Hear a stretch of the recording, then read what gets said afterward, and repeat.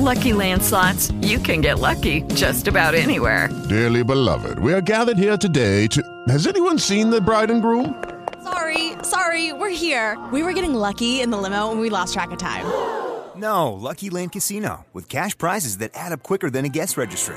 In that case, I pronounce you lucky. Play for free at LuckyLandSlots.com. Daily bonuses are waiting. No purchase necessary. Void where prohibited by law. 18+. Terms and conditions apply. See website for details. Judy was boring. Hello. Then Judy discovered ChumbaCasino.com. It's my little escape. Now Judy's the life of the party. Oh, baby, mama's bringing home the bacon. Whoa, take it easy, Judy. The Chumba life is for everybody. So go to ChumbaCasino.com and play over 100 casino-style games. Join today and play for free for your chance to redeem some serious prizes. ChumbaCasino.com. No purchase necessary. Void where prohibited by law. 18+. Terms and conditions apply. See website for details. This episode is dedicated to Gary Graham, who we recently lost this month. He played Vulcan Ambassador Soval on Star Trek Enterprise, as well as many other various roles throughout Star Trek, including Voyager, as well as the Alien Nation TV series. Thank you, Gary, for all that you've done for the Trek world and beyond.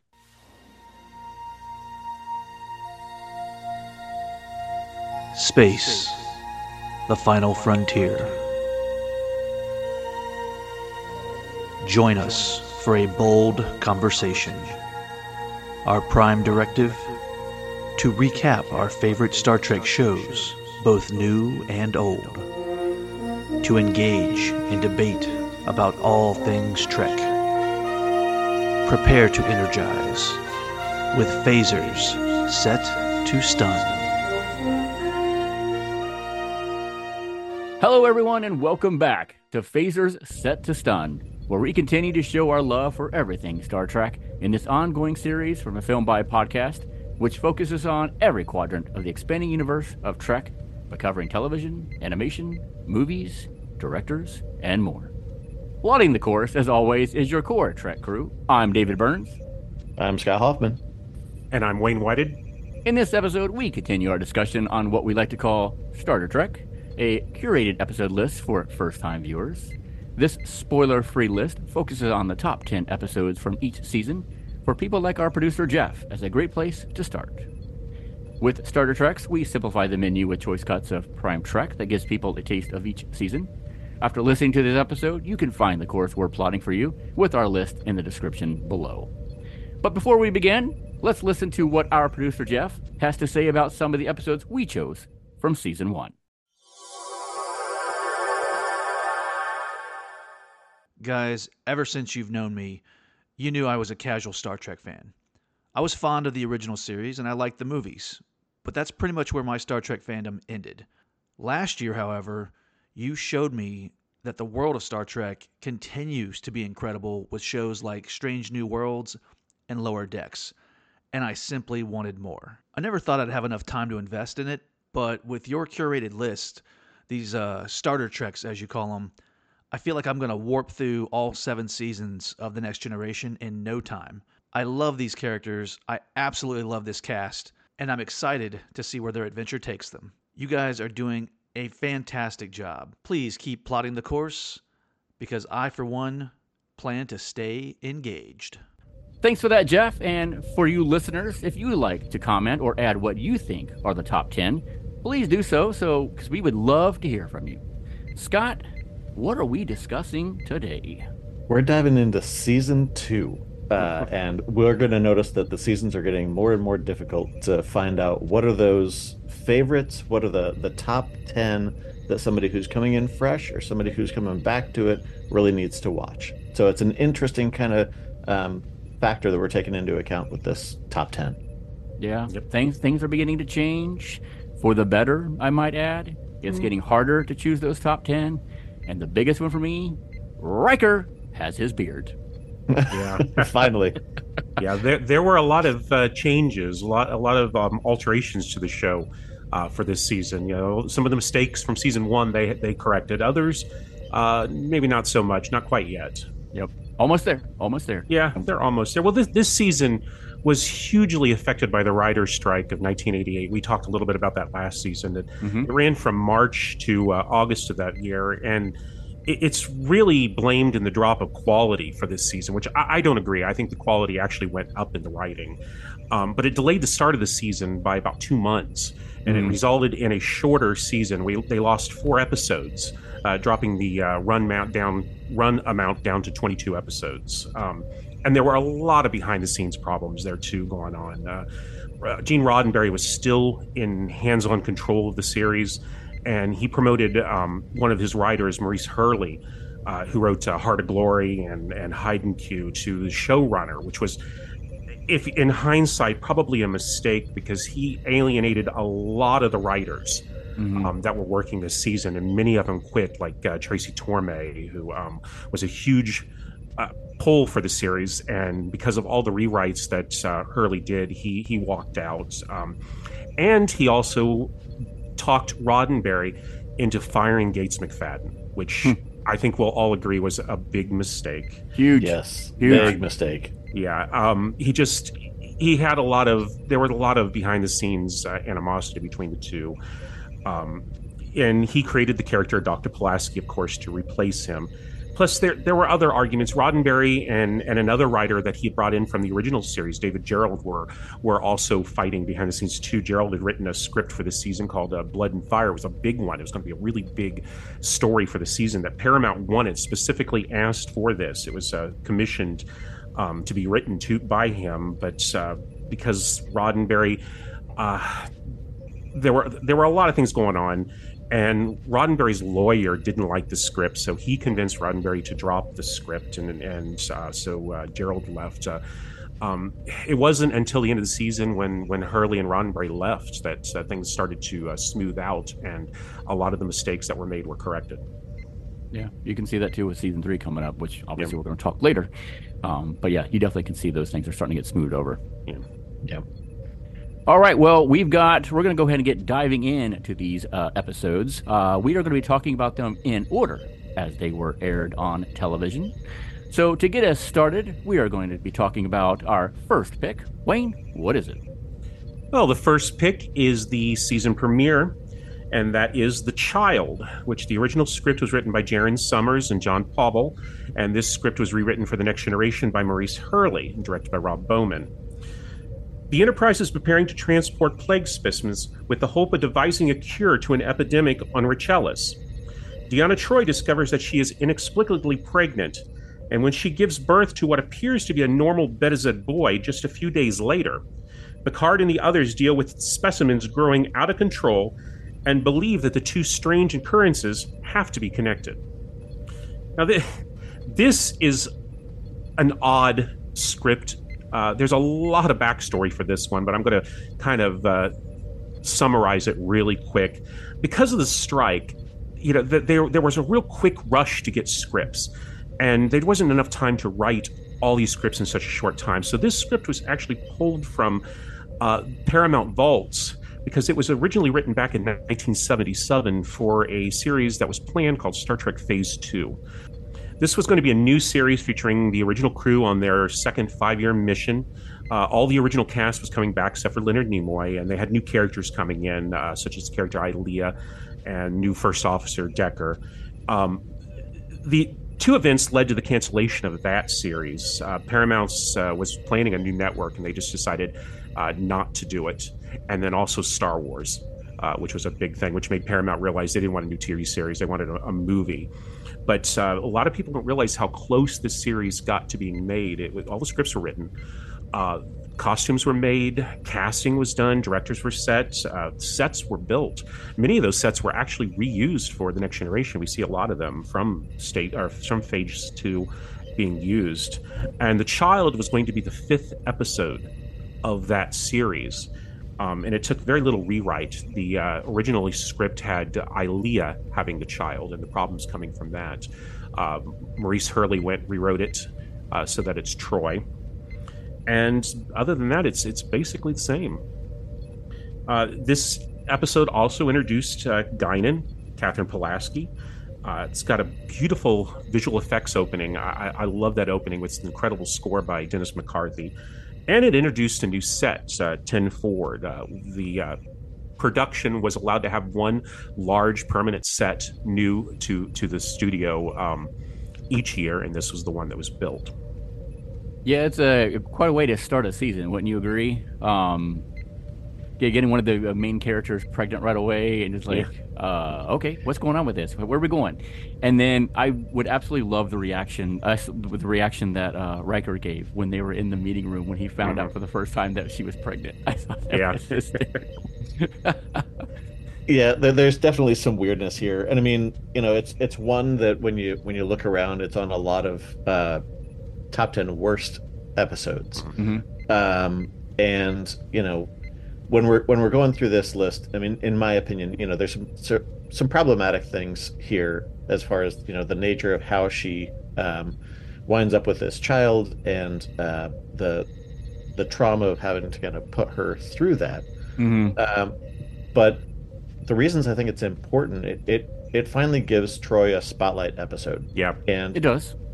Knowing what happens with her character way off into the future, into more recently released series, it's kind of an interesting lens to look at, one of her first experiences with family and with motherhood. I think it's also just useful to see this episode because of the introduction of Guinan, who is one of my favorite characters in Star Trek, and Dr. Pulaski, who is not one of my favorite characters in Star Trek. Close. But it can be kind of jarring, to say the least, to jump right in and not know, context of like, who are these people and when did they come in? Especially with Dr. Pulaski. Yeah, and I think a lot of that's got to do with the problems that were said behind the scenes. I like this episode. I agree it's probably not the best way to open the season, but it's still a good episode. And you mentioned that, they've corrected one of the very first mistakes that I felt was the problem during the first season. And that's starting to spotlight each one of the characters, give them an episode to shine. And Troi hardly had anything to do during the first season, and it was nice to see an episode with her being the star of the story.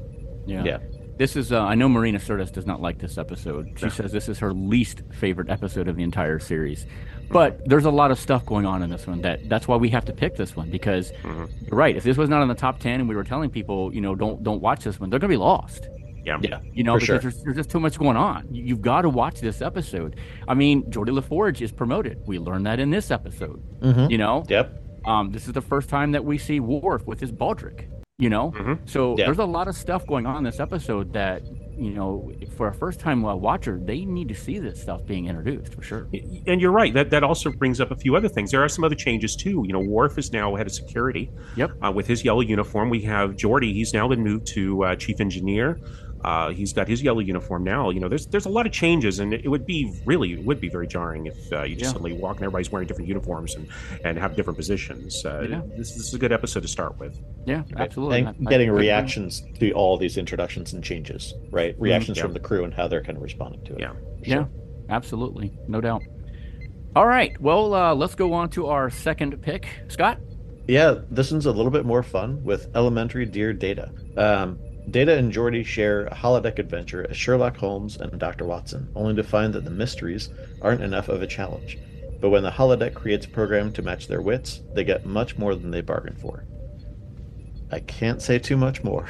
No. But there is an introduction of a character that just has a fascinating background that has to do with the holodeck. We didn't quite talk about the big goodbye in the last top 10. Right. This one is a great way to feature the holodeck, not only in terms of how people use it, but the capabilities of that holodeck and kind of the implications of that. Specifically things like the safety protocols that they have to put in place. So what if you're on a holodeck and somebody shoots you? Things like that. I thought it was a fascinating dive into Data and Geordi. It's a great look at their friendship, I think, and their relationship. How Geordi is helping him in his progression, but how Data is genuinely one of Geordi's best friends. That has a lot of implications in the future. Yeah, in watching this series, this is like one of many holodeck episodes that you're going to see over the series. But, you hit on a key point that I definitely wanted to make sure, everybody was aware of and to talk about, and that's Geordi and Data's friendship. We've already started seeing that blossom some, in season 1, but this one really focuses on that. And you can see that how much they are connecting to one another. And again, Brent Spiner is just brilliant in his role. Yes, he is. And a funny fact about this, the producers actually got in trouble for this episode. They didn't realize that Sherlock Holmes and Arthur Conan Doyle was trademarked. And Paramount kind of had to scold them and said, don't do it again. So this is why we don't see them go back to the Sherlock Holmes world for a while. They do eventually. We will get to that eventually. But that's the reason why we don't see it, because it could have been a yearly thing. But no, not until some behind the scenes legal problems were smoothed over. Yeah, that's a big oops. Yeah. And along those lines, there's actually an interesting parallel that I found between why Sir Arthur Conan Doyle made a certain choice with the Sherlock Holmes series that has kind of a parallel to this episode. But I can't talk about that without spoiling it. So no spoilers. No spoilers.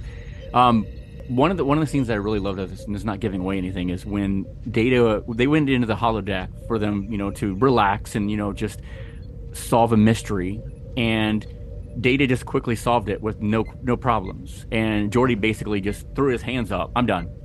In program and get ready to walk out. And Data's like, what's wrong? And then Geordi had to explain to him, look, we're here to relax, enjoy this, actually solve the mystery. You're not doing that, Yeah. And of course, this is eventually what leads them to get into trouble with the holodeck. But hey, I really like that. That was a cool scene. Yes, it is.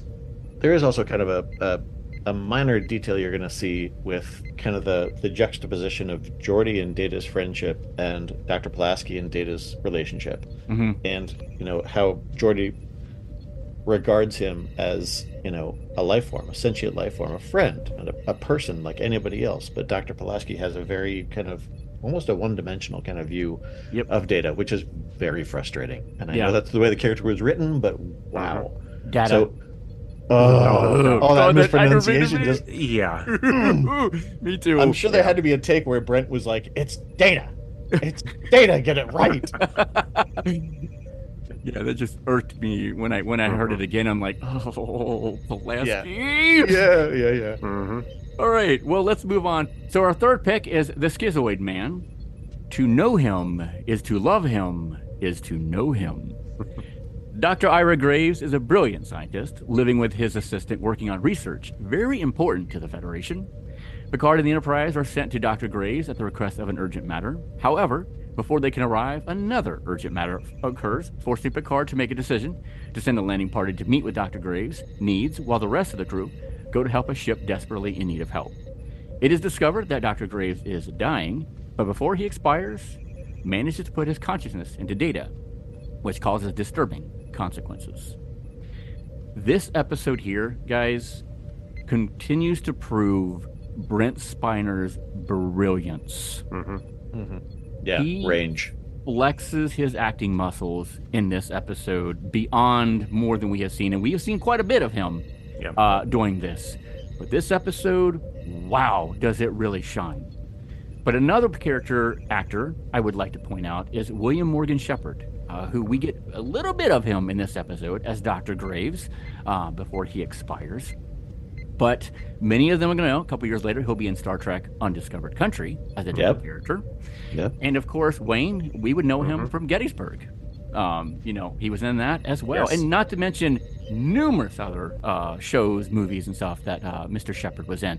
Including Doctor Who. And there you go, including Doctor Who. And the new Star Trek movie, the Chris Pine. Yes, that's right.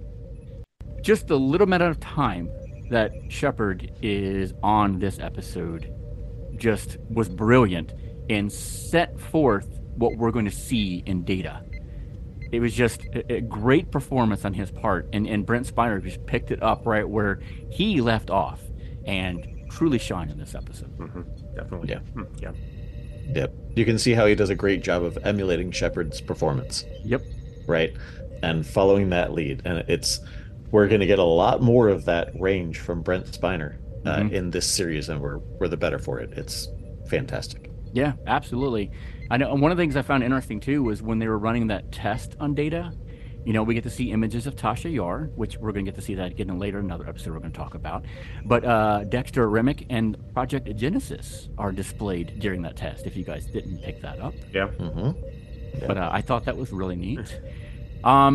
There's a scene in here where Troy and Geordi are invited to Data's room. If you guys know what scene I'm talking about towards the beginning. They go to his quarters, and when they enter, they see what is on his face.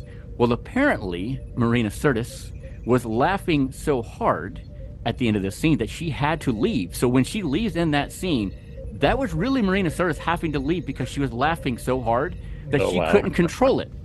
So the good thing is Brent Spiner and LeVar Burton just kept it rolling. They never broke character, allowing the scene that we see to make it into the episode. I thought that's incredible. Yeah. That's fantastic. It's a great scene. I want to watch that again. just knowing that makes you appreciate that much more, and the professionalism of those actors that they were able to just keep rolling and not break. That just shows their talent for sure. Yeah.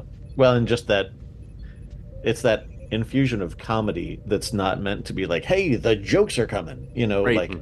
Star Trek does a great job of that, specifically with Next Generation, and knowing that they were able to get through that and then keep that footage is great. That's a great behind the scenes. Yep, absolutely. Go ahead, sorry. I was just gonna say we also get Susie Plaxton, one of my favorite character actors in this series. We'll talk about it a little bit later. In this role, she's Lieutenant Selar, Vulcan doctor. Comes back in this series and several other series, and I think just does a great job all over. Oh yeah.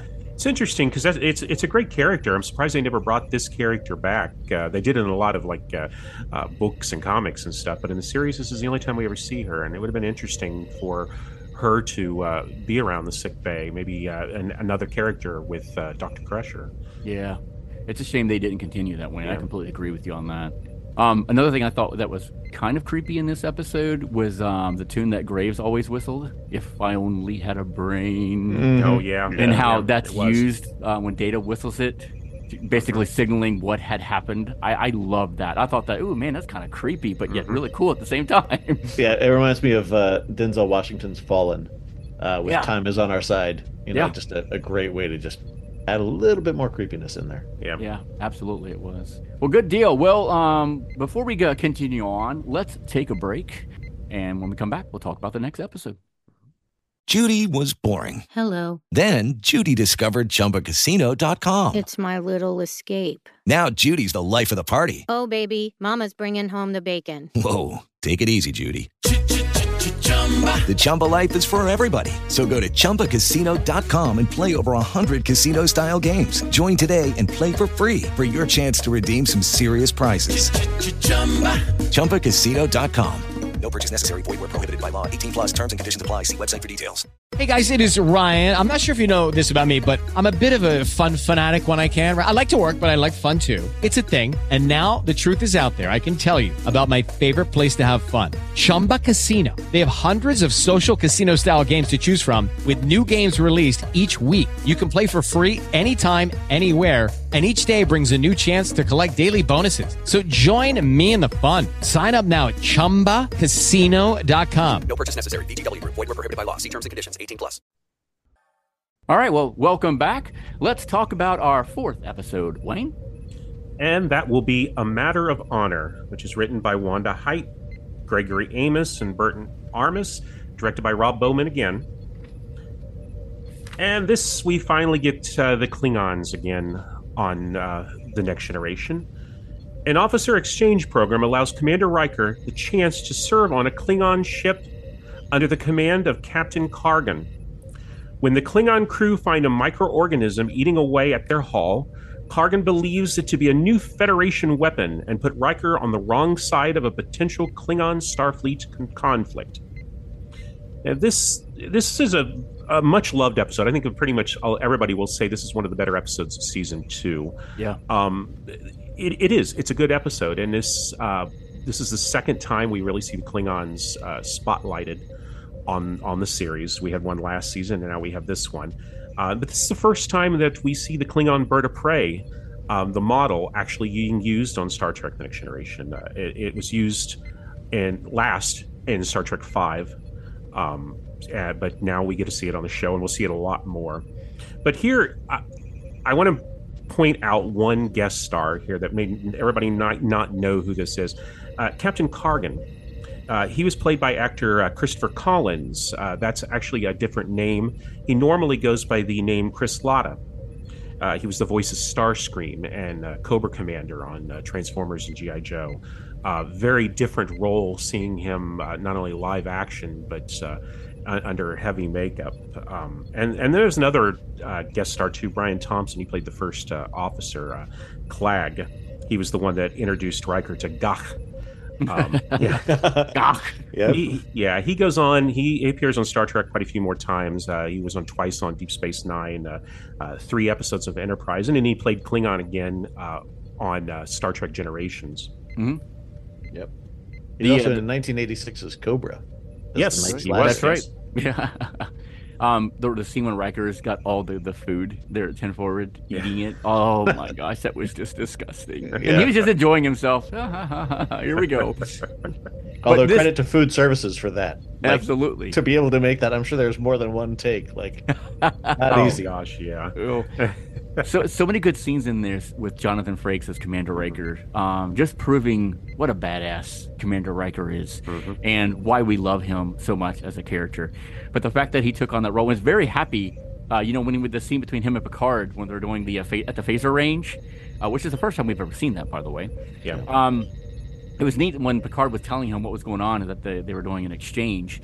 And Picard obviously was leaning towards, trying to talk Riker into taking it. But Riker knew what was going on. That's why he had that big smile on his face. Just like, yeah. And who do you have in mind? But no, when he went over to the ship and just, proved himself to the Klingons that he deserved to be there, man, Jonathan Frakes is just awesome. He is. Yeah. He is. And you mentioned the phaser range. It's actually one of my favorite sets, even though there's not much set to it. Right? It's a giant circle with a bunch of darkness all around. It's just little blinking lights you have to shoot at the right time. There's an episode where they use that again with Worf and Guinan, and they have a great conversation in that. Later. But it's a great set. Yep. What I find interesting too is Ensign Minden. You know who I'm talking about? Who shows up when Wesley mistakes him? Yes. That's the same actor. Interesting. Yeah. Interesting. And that's an uncomfortable exchange, right? Yeah. It was a very interesting exchange, which is kind of funny that they did that. The same actor from the first, back in the first season? Correct. Okay. Yeah, played by John Putch, I believe. I don't know if it's pronouncing his last name correctly, but same actor. Yeah. And there's a great effect there, that costume. Yeah. Right? Where every breath has like a little bit of dry ice or some kind of smoke coming off it. I love that. It's a good concept, a good alien. We don't see too much of it, but I like that. I like the idea that they have to accommodate for different atmospheres. Yep. All right, well, let's go on with our 5th pick for season 2. Scott? Yeah, so that takes us to The Measure of a Man, which I'm lucky to have 2 data-centric ones to focus on. And this one is a standout. I've heard yes. Brent Spiner was on a podcast recently that was talking about, one of his standout episodes, and this is absolutely one of them. So Dr. Maddox of Starfleet's Daystrom Institute is one of the leading minds in cybernetics, and he spent his career trying to replicate Data. But the next step Maddox needs to take would end Data's life. We see one of the outstanding Trek legal dramas that asks if Data is just Starfleet property or a sentient life form to protect. This is another one where it's hard to dive into too much detail without getting into spoiler territory, but the prosecution and the defense that's chosen to represent Data one way or the other is very interesting. It absolutely calls back to some elements we saw in Data lore as far as how Data functions and things like that. But one of the standout moments in this episode for me is the conversation between I believe it's Guinan and Picard. Correct. That talks about the implications of doing so. And we're going to see that come back in Picard season 1 Mm-hmm. that makes me kind of look at season 1 with kind of a different lens. Yeah. But it introduces another great relationship actually between Data and Maddox, which at first you see Maddox as this, oh, well, clearly this is the bad guy, so to speak. But there's a twist in their relationship and a continuing evolution we'll see through the series that I think absolutely bears mentioning Dr. Maddox and those implications, but also just the acting, the structure, the legal debate of this is amazing. Oh, it is. I mean, this is a courtroom drama, and it is a really good one. Yeah. You get to see, I mean, you feel for Data throughout this episode, as you should, because, is he a sentient being? We don't know, but he needs to be treated like one, right? Maybe. It's that, that discussion that they have. But one of the scenes in this that I absolutely, by the way, the scene between Guy and Picard was not originally in the script. Paramount had to have them add something because apparently she was going to be there committed to that week, so they added that scene for that. I'm glad they did. Oh yeah, me Yes. too. It's a great Yes. scene. Yeah. Great scene. Yes. But the one thing that I love it, and I don't think it's going to give away too much, but just how broken Commander Riker was, how torn he was, and what he had to do in this episode. Oh yeah. Yeah. When his line when he says Pinocchio is broken, its strings have been cut, and you know what happened right before he said that line was just so powerful. As soon as he said that and went and sat down, I was like, damn, you get just chills, man, when that happened. Yeah. I'm sure that had to hit Jonathan Frakes and everybody on set pretty hard. It's so powerful. Yeah. Yeah. So much goodness, so many great performances in this. Even Patrick Stewart, incredible performance. With him, defending. It's just, my goodness, it just. Watching this episode again for the first time in a long time, I forgot how powerful it was. And, when you get to that, I mean, some of the things that you wouldn't think would be going through Data's, processors and stuff like that. Well, let's say what it is, brain. But it's just, man, just a lot of stuff dived into this episode that you just really makes you think. Yeah, it's a big evolution in Data overall. So the character itself, how people regard Data, which is an interesting parallel to Pulaski's character and a lot of their interactions. But also Brent Spiner's performance as Data. You can definitely see an evolution here because this is a life or death situation, and his application of stoicism and curiosity in this character, I think, is one of the defining characteristics of Data. We're going to see that come back in another episode, The Most Toys, where life and death situation and how that's faced and processed is absolutely fascinating. Yeah. This is probably definitely my favorite episode of this season.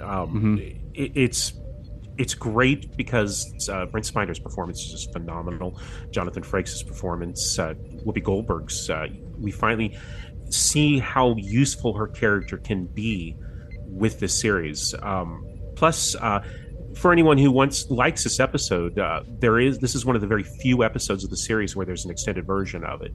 The Blu-rays have a much longer version of this episode. It's almost 15 minutes longer, and it's definitely worth watching or trying to find because it adds a lot of great scenes that we didn't even see in the original airing. And this is the first episode to feature a poker game, which we know will reoccur quite a bit through this series. Yes, to great effect. About that. Yep, absolutely.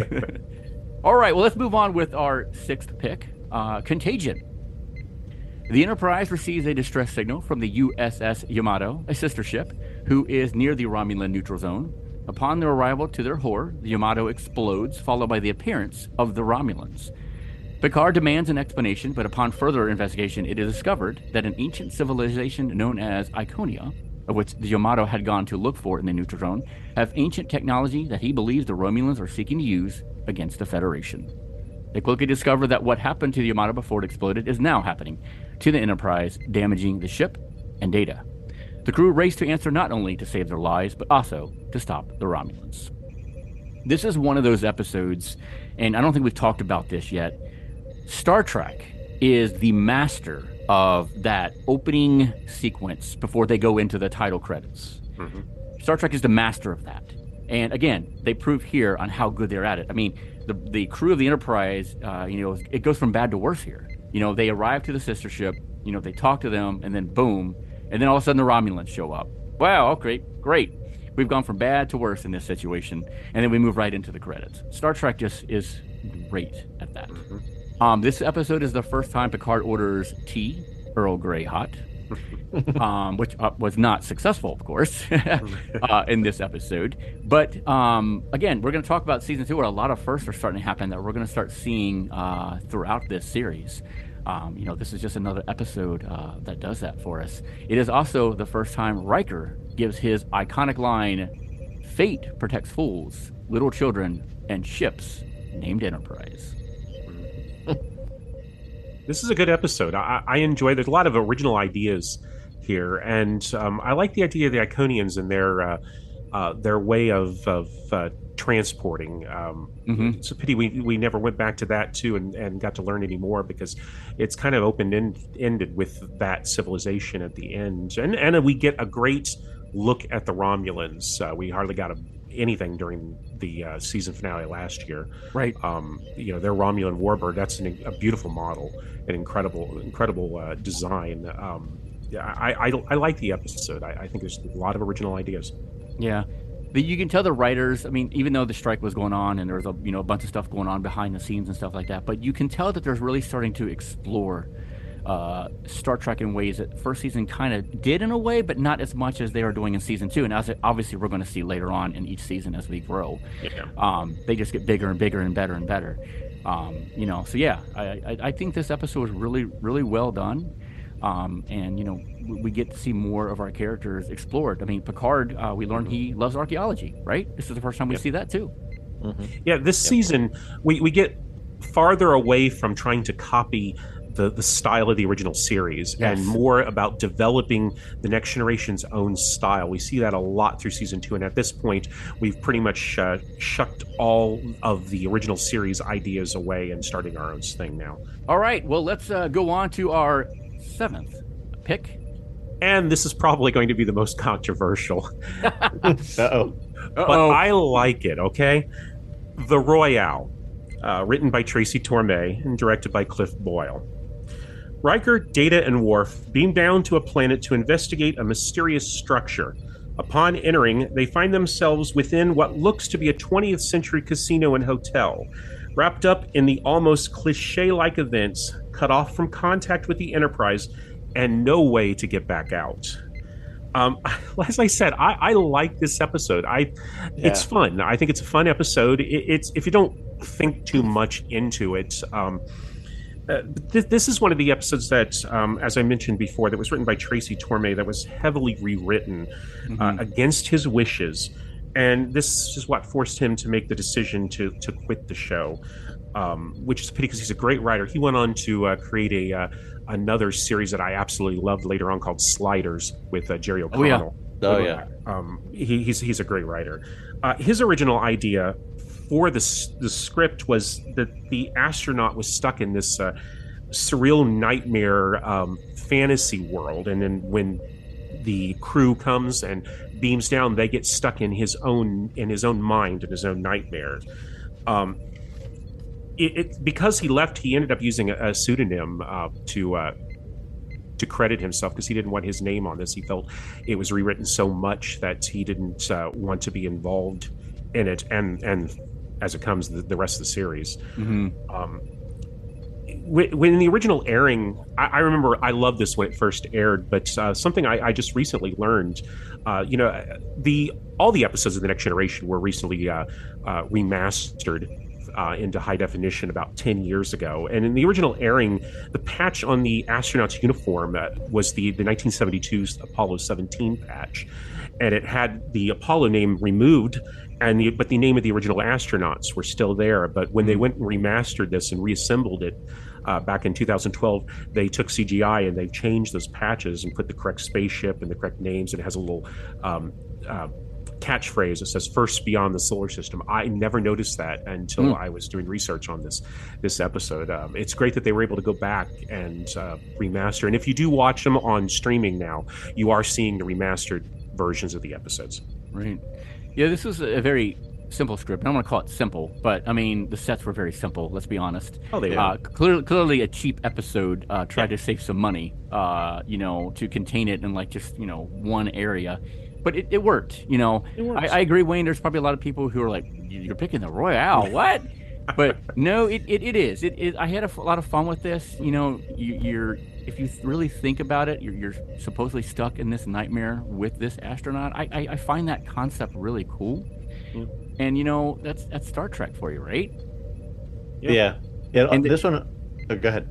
No, I was going to say, and the other thing that I really wanted to point out is Sam Anderson as the assistant manager of the hotel.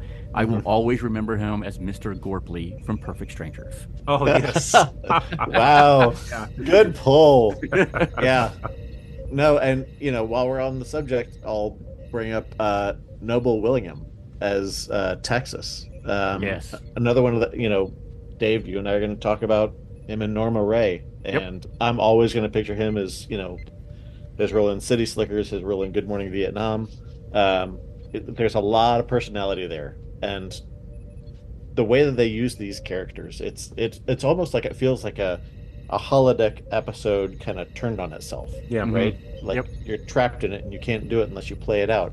But it's a horrible novel. It's it was a dark and stormy night, like as bad as you can get.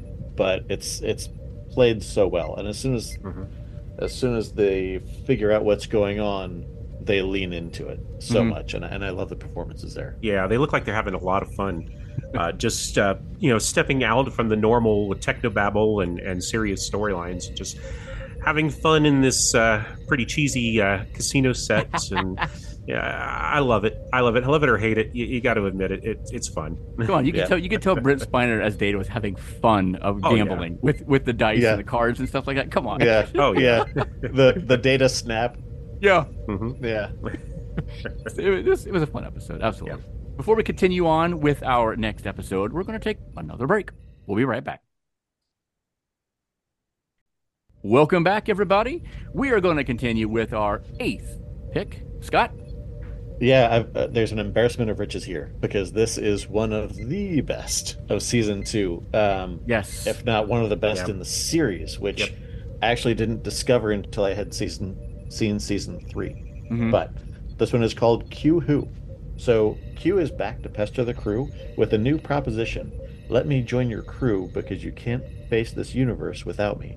When they reject his offer, he seeks to prove his argument in a dangerous way, flinging them 7,000 light years away, which is roughly 2 years from home at best speed, to face the Borg for the first time. Will they accept his help or fight one of the most dangerous species in the Trek universe? Now, there's a subtle spoiler there in mentioning that the Borg appears, but it's very important to mention that, because as you're thinking about, which episodes to watch, this introduction is exceptionally important. And it's one of those Q episodes that doesn't necessarily, it's not him being kind of a jokester or anything else like that. He's absolutely serious. I need to join you.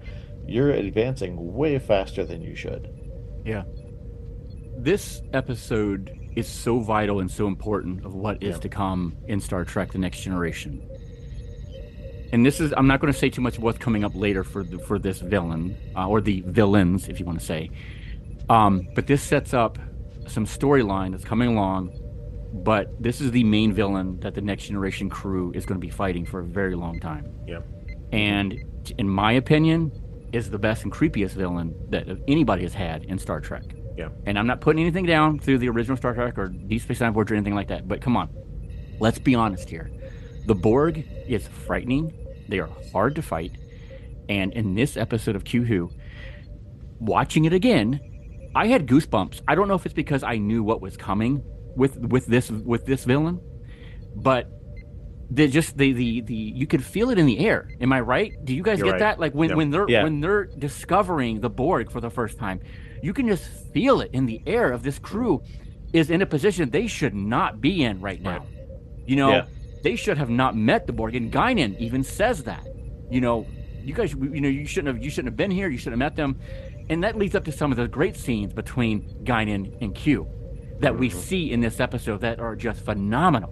Acting between John de Lancie and Whoopi Goldberg. Wayne, you mentioned earlier on how good Whoopi was in Guinan, but she does it again here. Yeah, she proves. Scott, I think it was you who said you love Guinan. This is your favorite character in Star Trek. You can see it here on her bringing her talent to this role as Guinan, and she senses it. You see that in the scene towards the beginning. She senses something's wrong, something's going on, and just so much build up in this episode. I was jealous when I saw you got this. I'm like, God dang it, Scott! I wanted Q here. That's what I mean. But it gives us all a chance to talk about it, and I don't want to hog the microphone. So, guys, speak. You said it right there. This is a build-up, and that is what this entire episode is. Q is giving the Enterprise a taste of what's to come, and that is exactly what the producers are giving us as viewers. They're giving us a taste of what's to come. We never knew at the time, but now in hindsight, looking back, you can just feel it in the atmosphere. You knowing that here we are seeing the beginning of the rest of the Next Generation history. Mm-hmm. Yeah, there's a great standoff between Q and Guinan. They kind of trade, Jean Grey, Magneto hand gestures, right? Yes. Yeah. She keeps Q at bay. She presents Q with somebody who's a foil, if not a threat, and which is fascinating. Mm-hmm. And the tension and the buildup from our core mission is to explore the universe, seek out new life, new civilizations. Well, here's one right in front of us. Mm-hmm. But an expert who has seen this species wipe out or scatter her species across the universe is saying, if I were you, I'd start going back now. Yeah. Don't be curious. Don't study. But they can't help it. So it's kind of the danger of doing so, proving Q's point to a certain degree. But absolutely the quiet and the slow buildup of this juggernaut of a species. Yep. They don't really say much. They disregard them, and they're relentless. Like, as soon as they start chasing the Enterprise, there's no stopping. There's no slowing down. Yeah. So one of the things that was a little interesting is that I know there was we've already talked about season 1, so I guess I can do spoilers. There was a certain episode from I think it was Conspiracy from season 1 that was supposed to set up kind of that slug parasite race was somehow related to the Borg. Like, they were sending a signal out to get the Borg back into the quadrant. There's almost a throwaway line from Data where he says, we're seeing this planet where roads are still intact, but the entire cities have been kind of scooped off of the face of the planet, similar to what we saw near the neutral zone. Now, that was in the season finale, Neutral Zone, yes. So does that mean that the Borg were in the neutral zone, or is there some way that's been kind of retconned out? No, that's an actual direct connection to this episode. The original, it still was part of the original plans at the time. They hadn't written Q Who yet, but it fits right in. They went with it, and because we see in this episode, and then we also see later in next season in Best of Both Worlds the connection between them. Wasn't the original plan the Ferengi were supposed to be the main villain for the Star Trek Next Generation crew? But they became too comical. Yeah, and they're like, we can't do this, and that's where they leaned in and started creating the Borg. Yeah, and this was also supposed to be a 2-part episode. Their episode called Time Squared, which I think aired a couple seasons before this. This was actually supposed to be the first part, and then during the rewriting stage, they decided to split the 2 episodes and not connect them. Yeah, this episode won 2 Emmy Awards, Outstanding Sound Mixing and Outstanding Sound Editing, which it well deserved. And what I find interesting, director Rob Bowman voices the Borg. I didn't know that. Yeah. So yeah, cool. No. Phenomenal episode, listeners out there. I hope this is at the top of your list for one, because you can tell the love the three of us have for this episode. Anybody you can't who loves skip it. You cannot skip this one. It is super important of what's coming up in the next season and then beyond that. Believe me, trust me. Even the motion pictures, everything, all the way up to last year, the most recent Star Trek. You got to see this one. Yep, absolutely, super important. All right, well, we're going to move on to the 9th pick, The Emissary. The Enterprise is sent to certain coordinates with unknown orders from Starfleet. While en route, an admiral is in contact advising Picard and crew that they will be meeting an emissary who will instruct them on what is needed.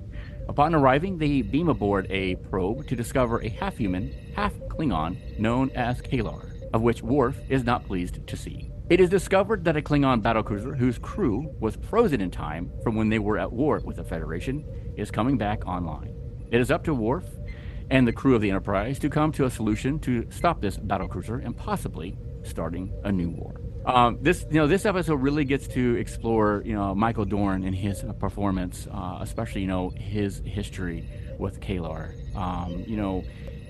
I love the scenes between those two, their backstory and stuff like that. It is just, Michael Dorn as Worf is just phenomenal, and you're getting to see him explore more. And she's a fun character. Here we got Susie Plankton playing Kalar.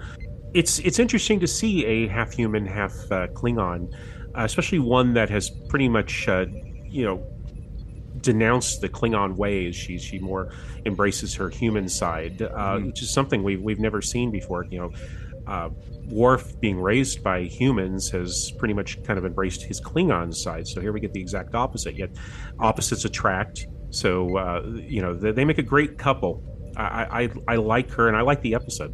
Yeah. We get Poker again, by the way. I want to point that out. Yep. And a great use of the holodeck. Yes. For exercise, and I think it's used in a great way. I love the effects of the opponents that are in Worf's calisthenics program, and they eventually go to level 2. I say, as a happily married man, I've had a crush on Kalar since this episode. Just so fantastic. Such a breakthrough performance. Aside from being gorgeous, her performance, like you said, Wayne, is kind of a lens for the Klingon culture. She's a Klingon ambassador, so clearly she's respected and revered by Klingons as somebody that they listen to and pay attention when Kalar has something to say. We'll see that come up in a future season. It's almost like she has kind of that Han Solo charisma. Oh yeah, yes, she's aware of these happening, but she's like, I mean, come on. Like, there's this thing we got to do. Really, do we have to do that? Because they've been doing that for centuries, and I don't believe in it. But whatever, not making fun of it, not scoffing at it, but just saying, I'm not going to let my life be ruled by these traditions that you want to go through. Which is a great, parallel to Worf's journey with this, right? Things that are happening to him, things that are going to happen to him, and how he kind of processes that in being a Klingon who is raised by humans. There's so much that's just absolutely fascinating about her character, and I love what it does for Worf's character to advance his growth, but also kind of giving us another way of looking at the Klingon culture, which we haven't seen much aside from what we talked about before, A Matter of Honor. Yeah. And not to give away too many spoilers, so I got to be careful on what I say here, but the problem solving they have towards the end that Worf comes up with, I thought was really cool. Yes. You see some ice in the veins when there's some tense moments. So yeah. All right. Well, we're going to move on to our 10th and final pick. Scott, what do we got? This one's a little tough because there's one performance by one actor who does a great job, but it's so grating. The personality of this character. It's hard to say, like, yeah, watch this one, because you're going to be like, ooh, don't like it. This is called peak performance. So the best of our crew is put to the test in more ways than one. What begins as a war game that splits the crew in two and across two ships quickly becomes a bigger threat when the Ferengi think the game is real. As a side narrative, the orchestrator of this war game puts Data's skills to the test in one of the toughest games in the galaxy. There's a slight spoiler there.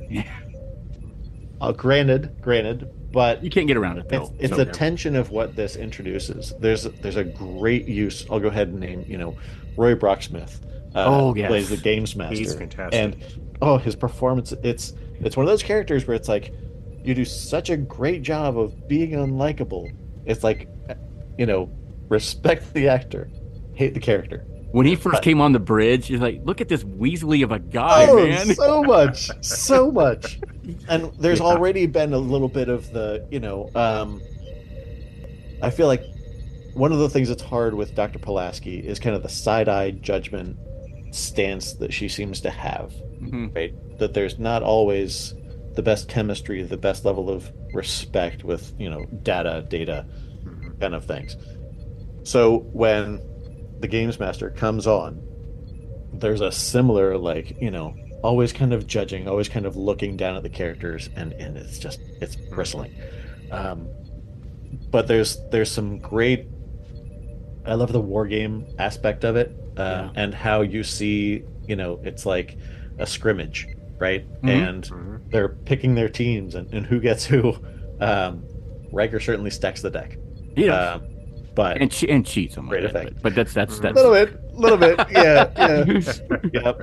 There's some Wesley cleverness in there that I'm like, is there a flag on that one? I don't know. We'll just let it go. But and then it's another place where we see an exploration of Data's development, right? As a character. Yep. Again, that stoicism where he should have, an emotional response. Nope, totally doesn't, and to great effect. Yeah, this is another episode. This is like the Royale. You love it, you hate it, but it's a fun episode. It's got some great elements. I like it. I liked it ever since its first airing.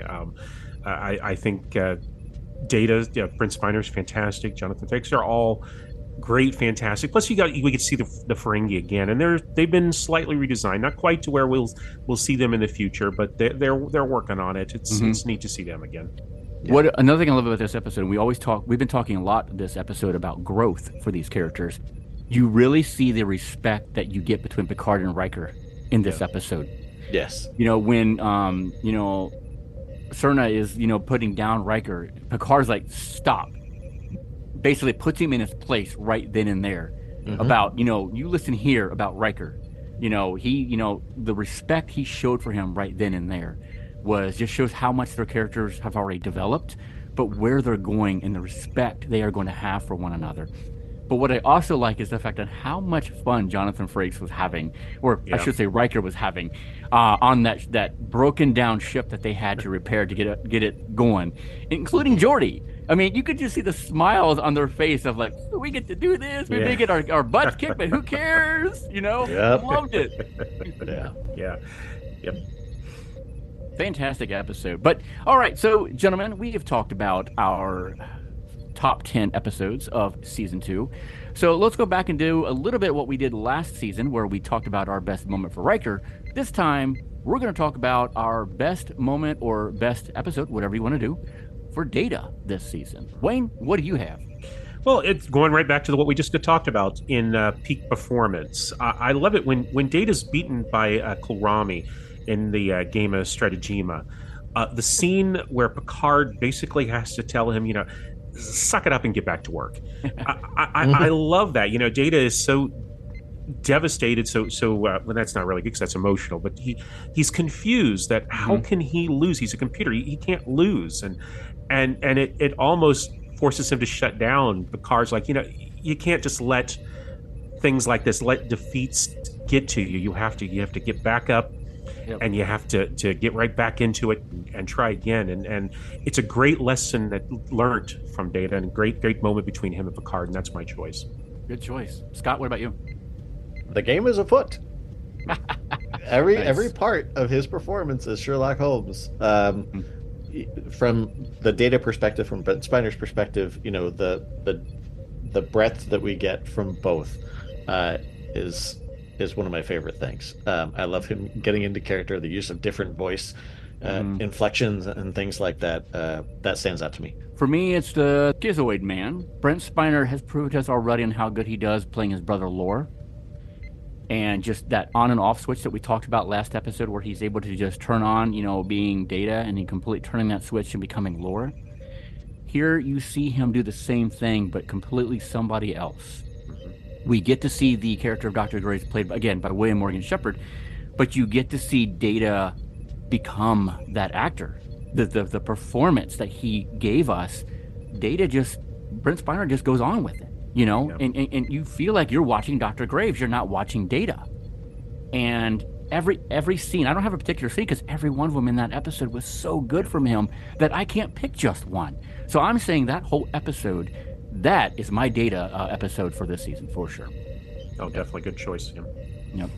All right, so we are going to talk about next our least favorite episode. Now, listeners out there, you may like these episodes that we choose, but we think otherwise. So, Scott, what about you? What is your least favorite episode of season 2? I know we tossed around a few things. There's going to be a bit of debate behind the scenes. The one that sticks out to me, and I think there's another that's like, throw it away. You don't watch this episode. Don't waste your time. But my vote is for Up the Long Ladder. Okay. So I feel like, we talked last time about, an episode that misrepresents cultures in the wrong way. Mm-hmm. At least in my opinion. I know that Cole Meany, the actor who plays Transporter Chief Miles O'Brien, one of my favorite characters in this and other series, wasn't happy with the depiction of Irish culture. Didn't have a chance to change the script. He would later be able to do so in a Deep Space Nine episode, If Wishes Were Horses, where he was able to kind of steer away from some of those cliches. But it was I found it uncomfortable to watch aspects of that episode, and it just seemed like it felt like a throwaway to me. But yeah, you're right. I mean, it's not my choice for least favorite, but it's one of those episodes you can skip. There's really no redeeming factor in this episode. It's not worth watching. Yeah, I would agree with you, Scott. Good choice. Wayne, I think you and I might agree on this one, but we'll see. Wayne, what's yours?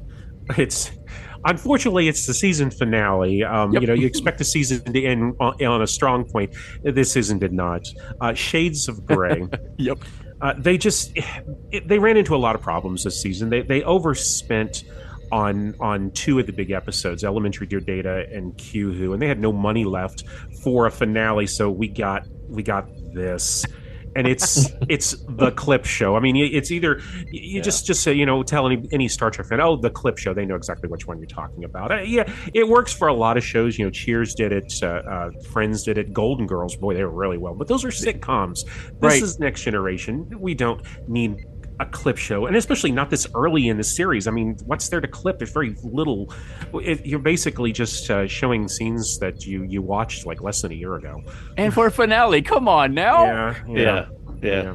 It doesn't work. No, I completely agree with you, Wayne. I did not like this episode at all. And when it ended, I'm like, wait, what? That's it? That's all we get for season 2? I mean, for a show that was trying to still find its place with the fans, this was not a good way to end the season. No, I mean, what is it? Riker gets struck by what? Thorn. Yeah. And he gets infected by it, and he has to go into the medical bay, and Dr. Pulaski has to try and save him. But like the only guest star in this was what? Cole Meany, wasn't it? I think Chief so. O'Brien the only one that was in this, except for the clip stuff, obviously. Yeah. But it's like, no, this one didn't work at all. The only good thing, and this is a spoiler, but I'm going to let it happen. The only good thing from this episode is it's Pulaski's last. Yeah. I'll be completely honest. I didn't even watch this one. Whereas the other episodes, I just kind of brushed up. As soon as I saw it was a clip episode, like you mentioned, sitcoms that do it, like Friends. It's such a cheat. And you feel like, really? So I have to sit here for 30 minutes and there's only like 5 minutes of original material? Like, what? Yeah. It doesn't make sense. It also feels like, for as much as this series is advancing, to take so many steps back, just by nature of looking back at clips, it seems like a very, very odd choice. It was a big mistake. They realized it was a big mistake. They had no other choice but to do this, and it's a mistake that they never made again in the show, thank God. Yeah. Don't worry, though. The next finale we get is the best finale of all Star Trek, in my opinion, and we will talk about that in the 3rd episode for sure. Yep.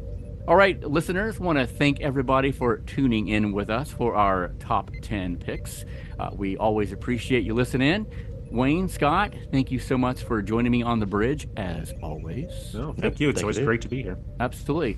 Hailing frequencies are always open for you to share your thoughts and questions on social. Yeah, and let us know what you think and share your favorites that we didn't mention. You might get a mention in a future show. Email us at afilmbypodcast@gmail.com. Find us online at afilmbypodcast.com. Follow us on Facebook, Instagram, and Twitter. And if you're looking for more exclusive content and swag, send some Latinum our way, Patreon. See you next time for another episode of Phasers Set to Stun.